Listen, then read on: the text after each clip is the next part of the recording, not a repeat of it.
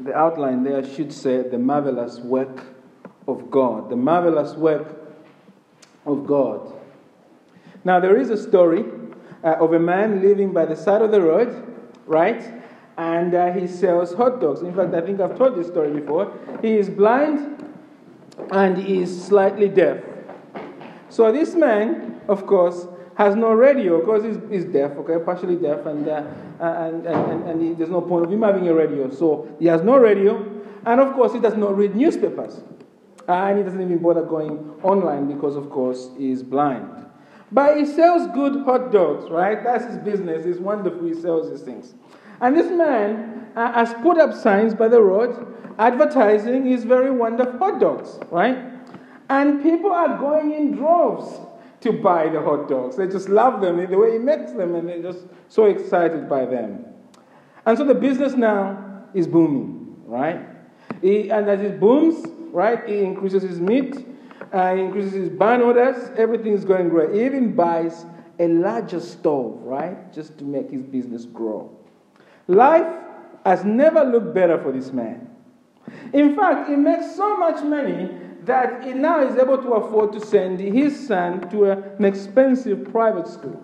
So he sends his son to this school. And eventually the boy does well at school and eventually goes to one of the top universities in the country. So that's what's happened. Now, unfortunately, when the son comes back after 3 years at uni, he comes back as an educated pessimist, right? So he says to his dad, "Dad, have you not read the papers? Haven't you been online? There is a big recession coming. The city of London is struggling. House prices, as you know, are projected to fall." So the father thinks to himself, well, I can't go online. I can't read papers. And my son is very educated at a wonderful institution. My son has been to uni. He reads all the papers. So he knows what he's talking about. So the father now cuts down his meat orders. He takes down his signs. And he stops standing by the side of the road because the son has told him the future looks very gloomy. And of course, the inevitable happens. Overnight, his sales plummet, don't they? He's not sold anything. And so the dad now turns to his son. You know, son, you are right. You are definitely right. We are certainly in the middle of a big recession now. Now, as I thought about that story, which is clearly fictional, it reminded me that it is important for us to tune into the right channel for guidance and advice. We need reliable authorities in life and not self-appointed experts. And one of the things you have to think about as you start a new year 2019, you have to ask yourself, who are the authorities in your life? Who are you listening to? Who's guiding your decisions you are making about life? That's the most important question to make. Because there are many self-appointed authorities out there. Are you looking to yourself as an expert? Are you looking to the media pundits? Who are you looking to? Very, very important.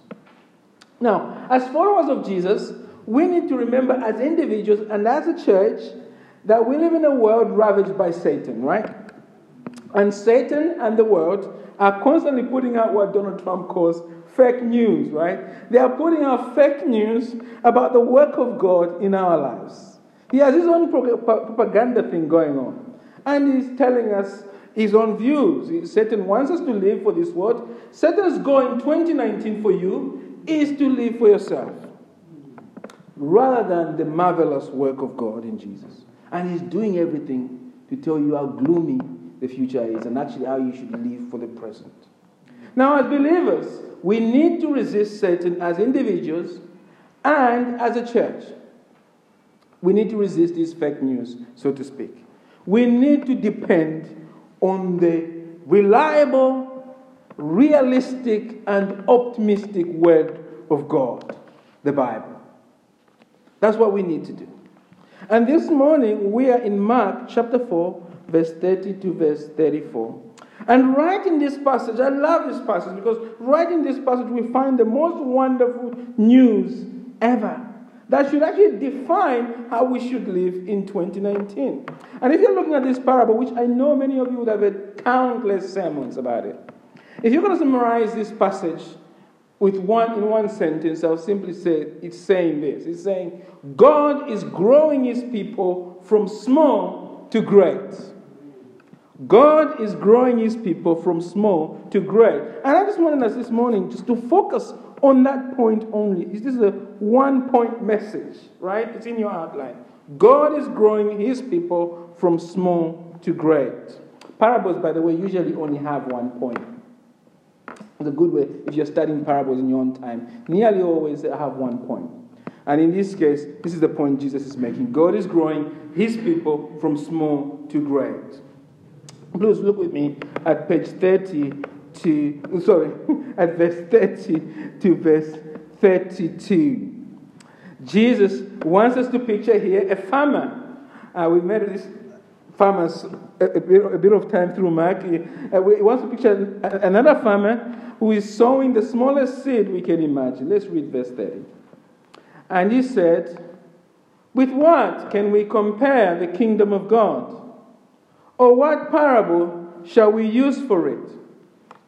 It is like a grain of mustard seed, which when sown on the ground is the smallest of all the seeds on earth." Let's just pause there. Now, the botanical experts here, the gardeners, may know, of course, that the mustard seed is technically not the smallest seed ever known to man. It is, though, the smallest seed of all the seeds known to Jesus' Jewish audience at this time.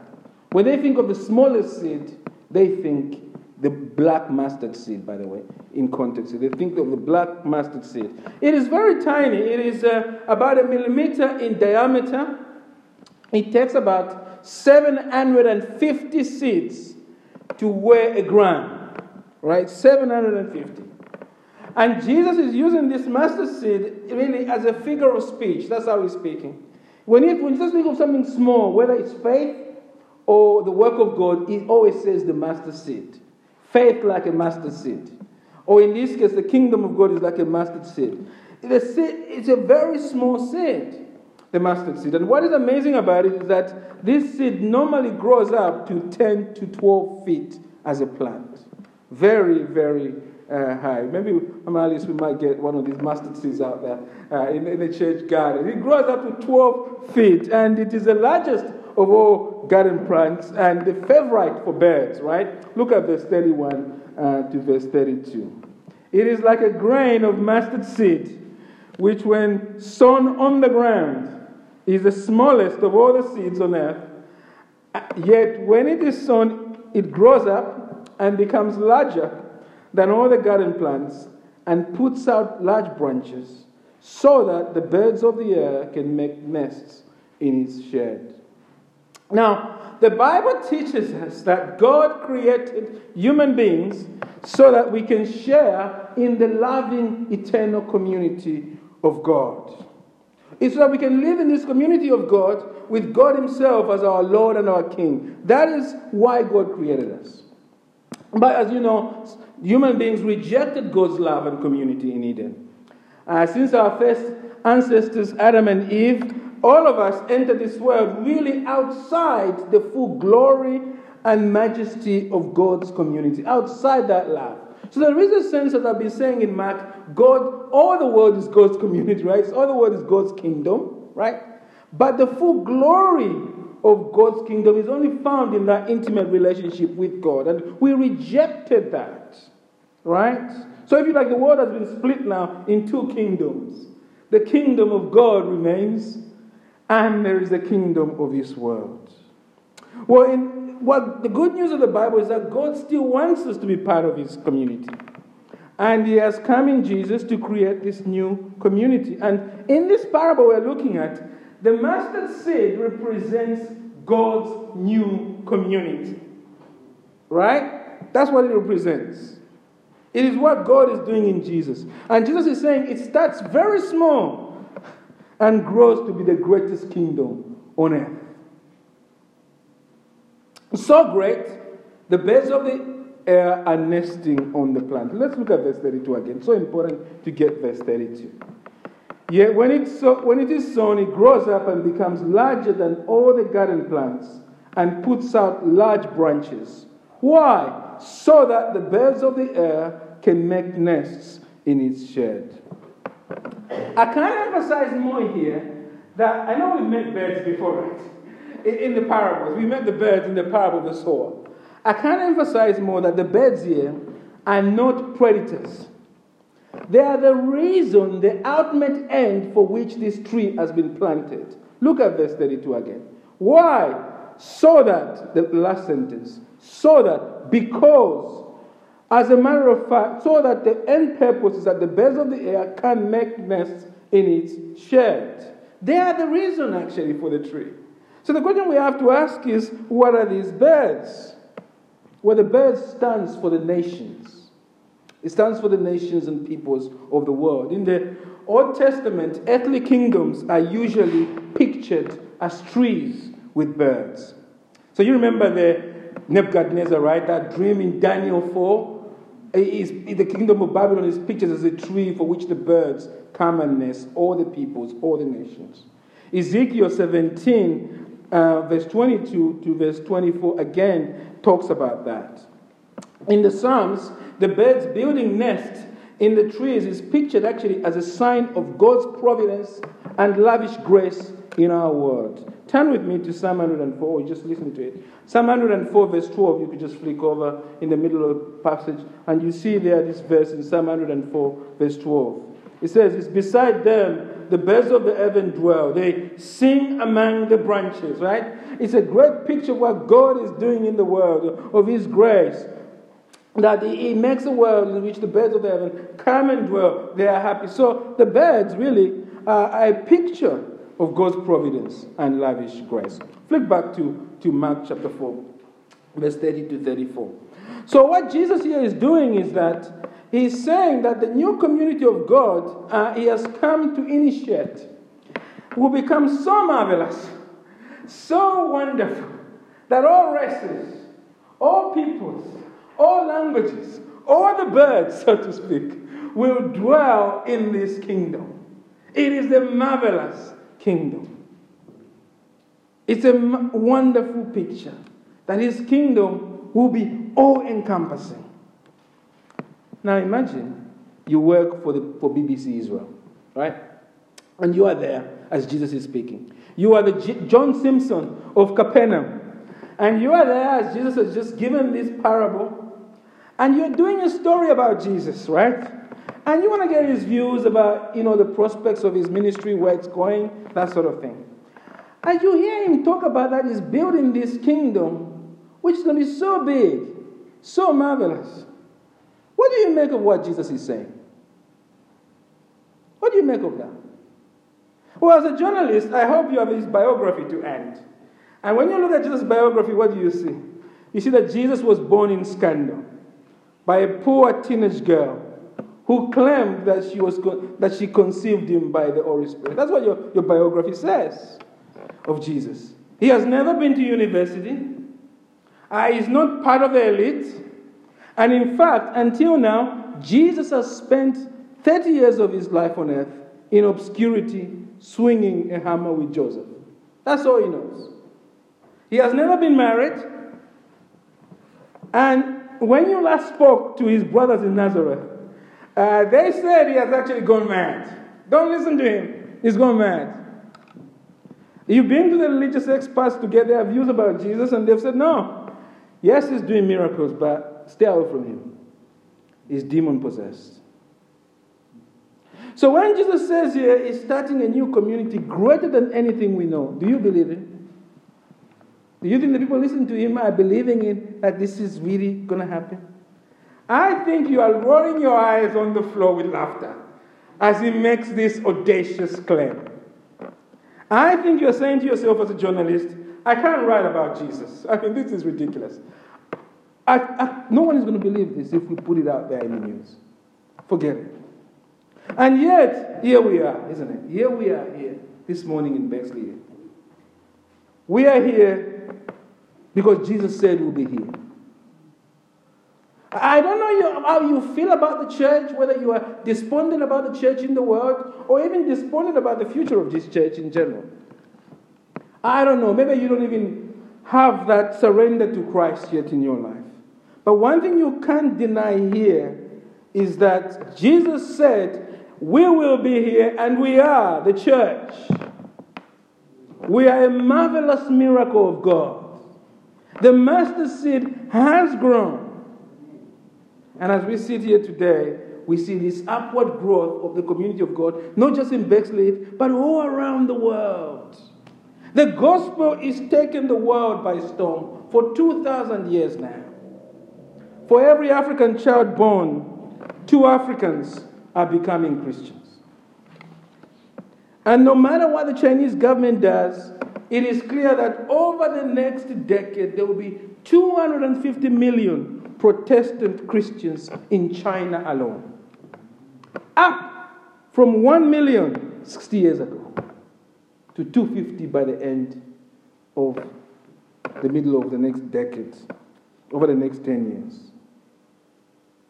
1,600 congregations are formed around the world each week. David Garrison, in his book, a book I always bang on about, A Wind in the House of Islam, you can borrow my copy, documents how Jesus is saving Muslims from around the world. He says over the last decade, around 70 movements, listen to this, 70 movements of at least 100 new fellowships. That means one movement equals 100 fellowships, right? Over the last decade, 70 of those movements have appeared around the Muslim world. In fact, it documents the 7 houses of Islam. In Persia, they're springing up. In Pakistan, they're springing up. In Arabia, they're springing up. South Asia, they're springing up. The greatest revival we're seeing at the moment is occurring in the Muslim world.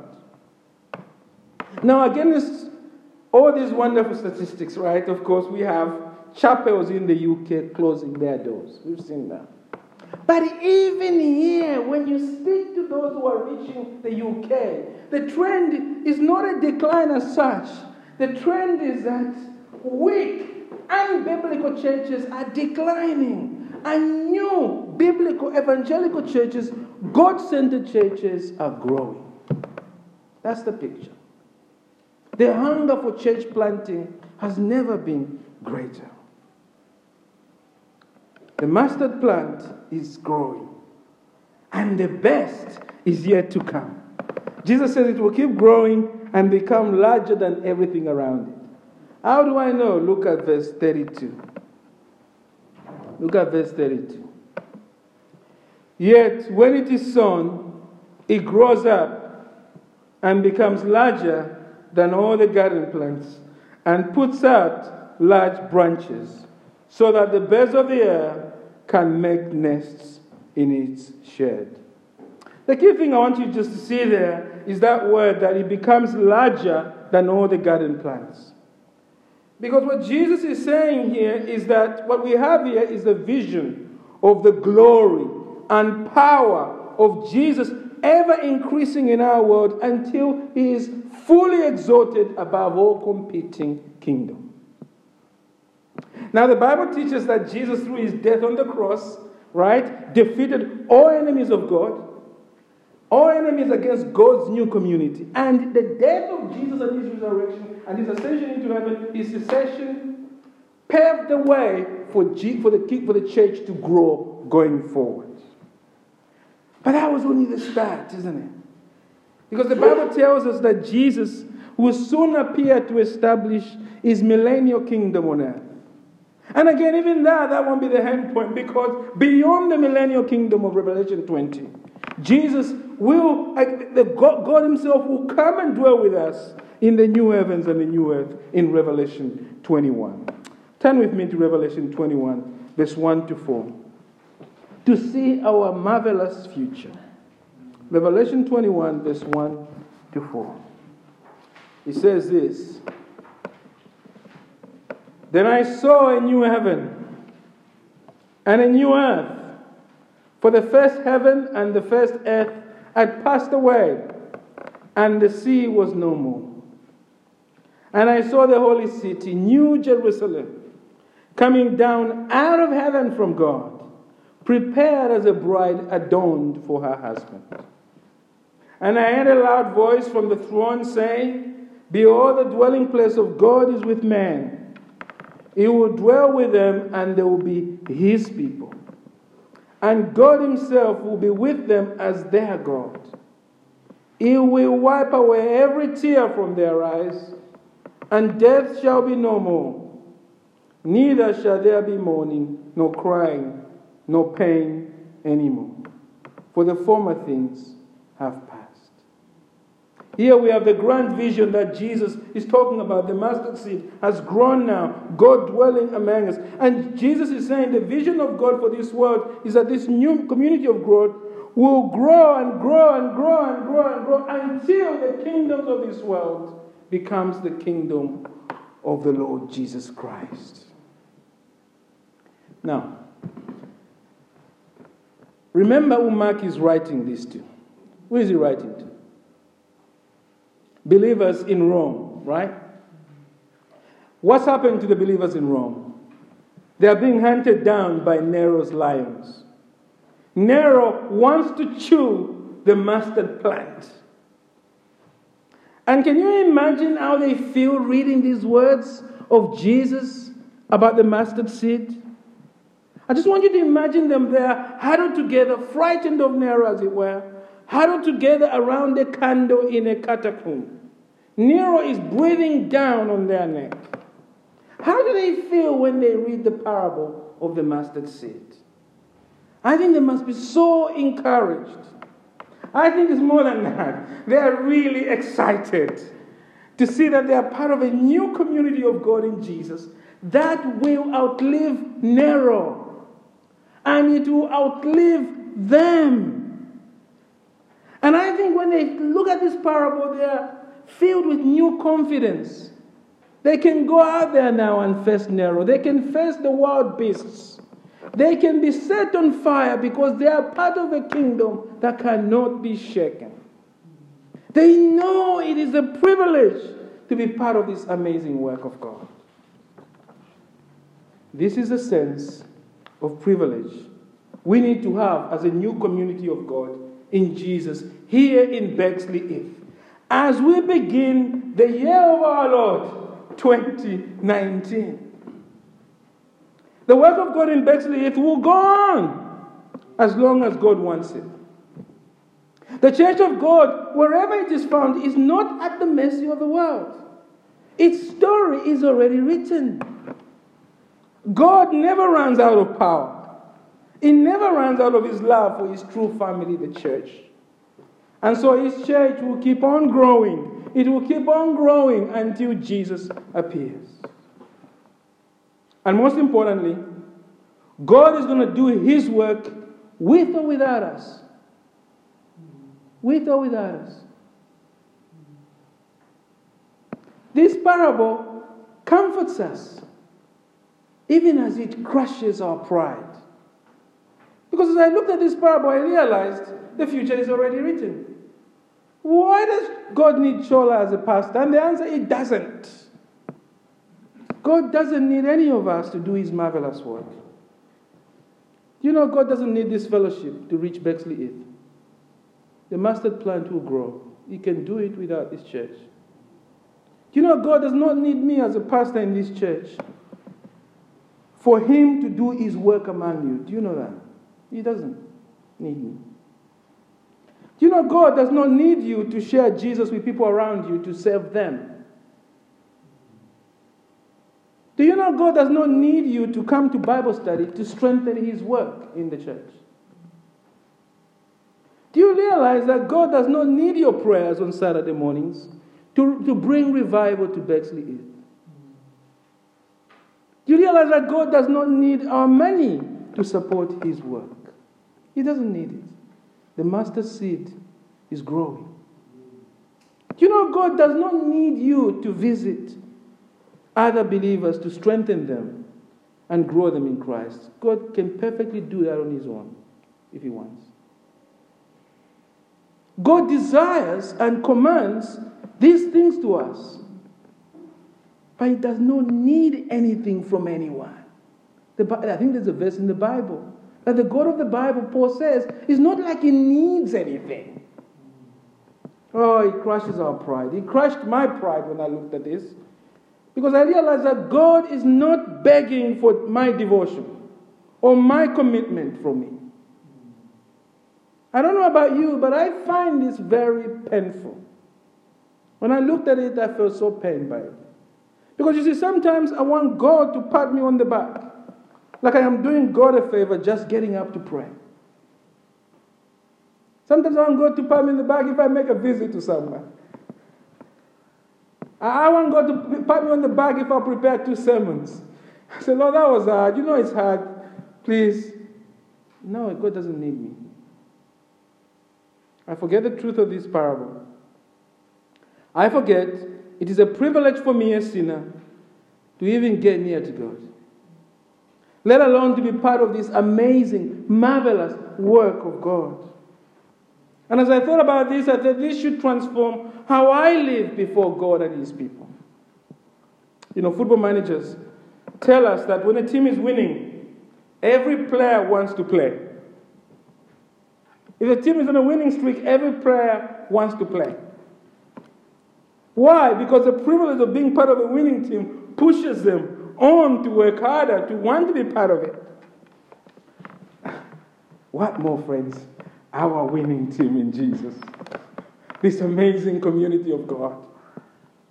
It should be grander than that, shouldn't it? To realize we are part of this community of God should push us to want to get involved. When we see what the gospel is, it is the only game in town. There is no other game in town. It is only the gospel. When we see we are part of something so marvelous, we want to get involved. You know what? If you profess faith in Jesus, as you start 2019, as you think about your goals, as you think about all you're planning to do, can I just encourage you to really reflect on your life? Just ask yourself this question, just one question. Do I sense the privilege of being part of God's amazing work in this world? Do I sense the privilege of being in this church? Do I sense the privilege of sharing Jesus with others? Do I sense the privilege of being a faithful husband to my wife for Christ?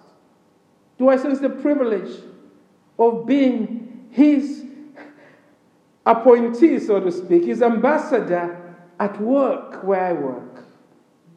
Just ask yourself that. Do you sense the privilege as you drive the truck, as you speak to the students?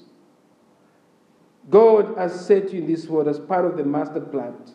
The branch is reaching in places of work, in places of government, in places of the transportation industry, in places of care, other places God has put you. You've got to ask yourself that. Because if you're a true follower of Jesus, this should encourage you. And not only as part of God's work, but also should encourage you individually in your daily walk with Jesus. Whatever you find yourself in. This is the mustard seed, your faith started off so small when you were first converted. But now it's growing, isn't it? What a hopeful picture. Some of you I know are just young and trusting Jesus, but your faith is growing like a mustard seed. But more than that, you are part of something grander. Because maybe you are in that season of your life where you feel frustrated by lack of progress. You only see sinfulness, weaknesses, and failures.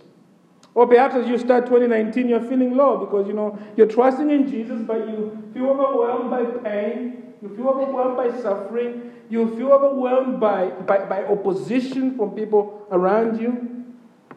And you can be very discouraged. You may feel so small, and there is a sense in which you are.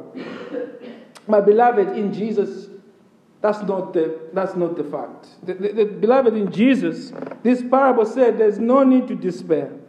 No matter your circumstances, today you have a great future. That's not positive talk. That is the word of the living God.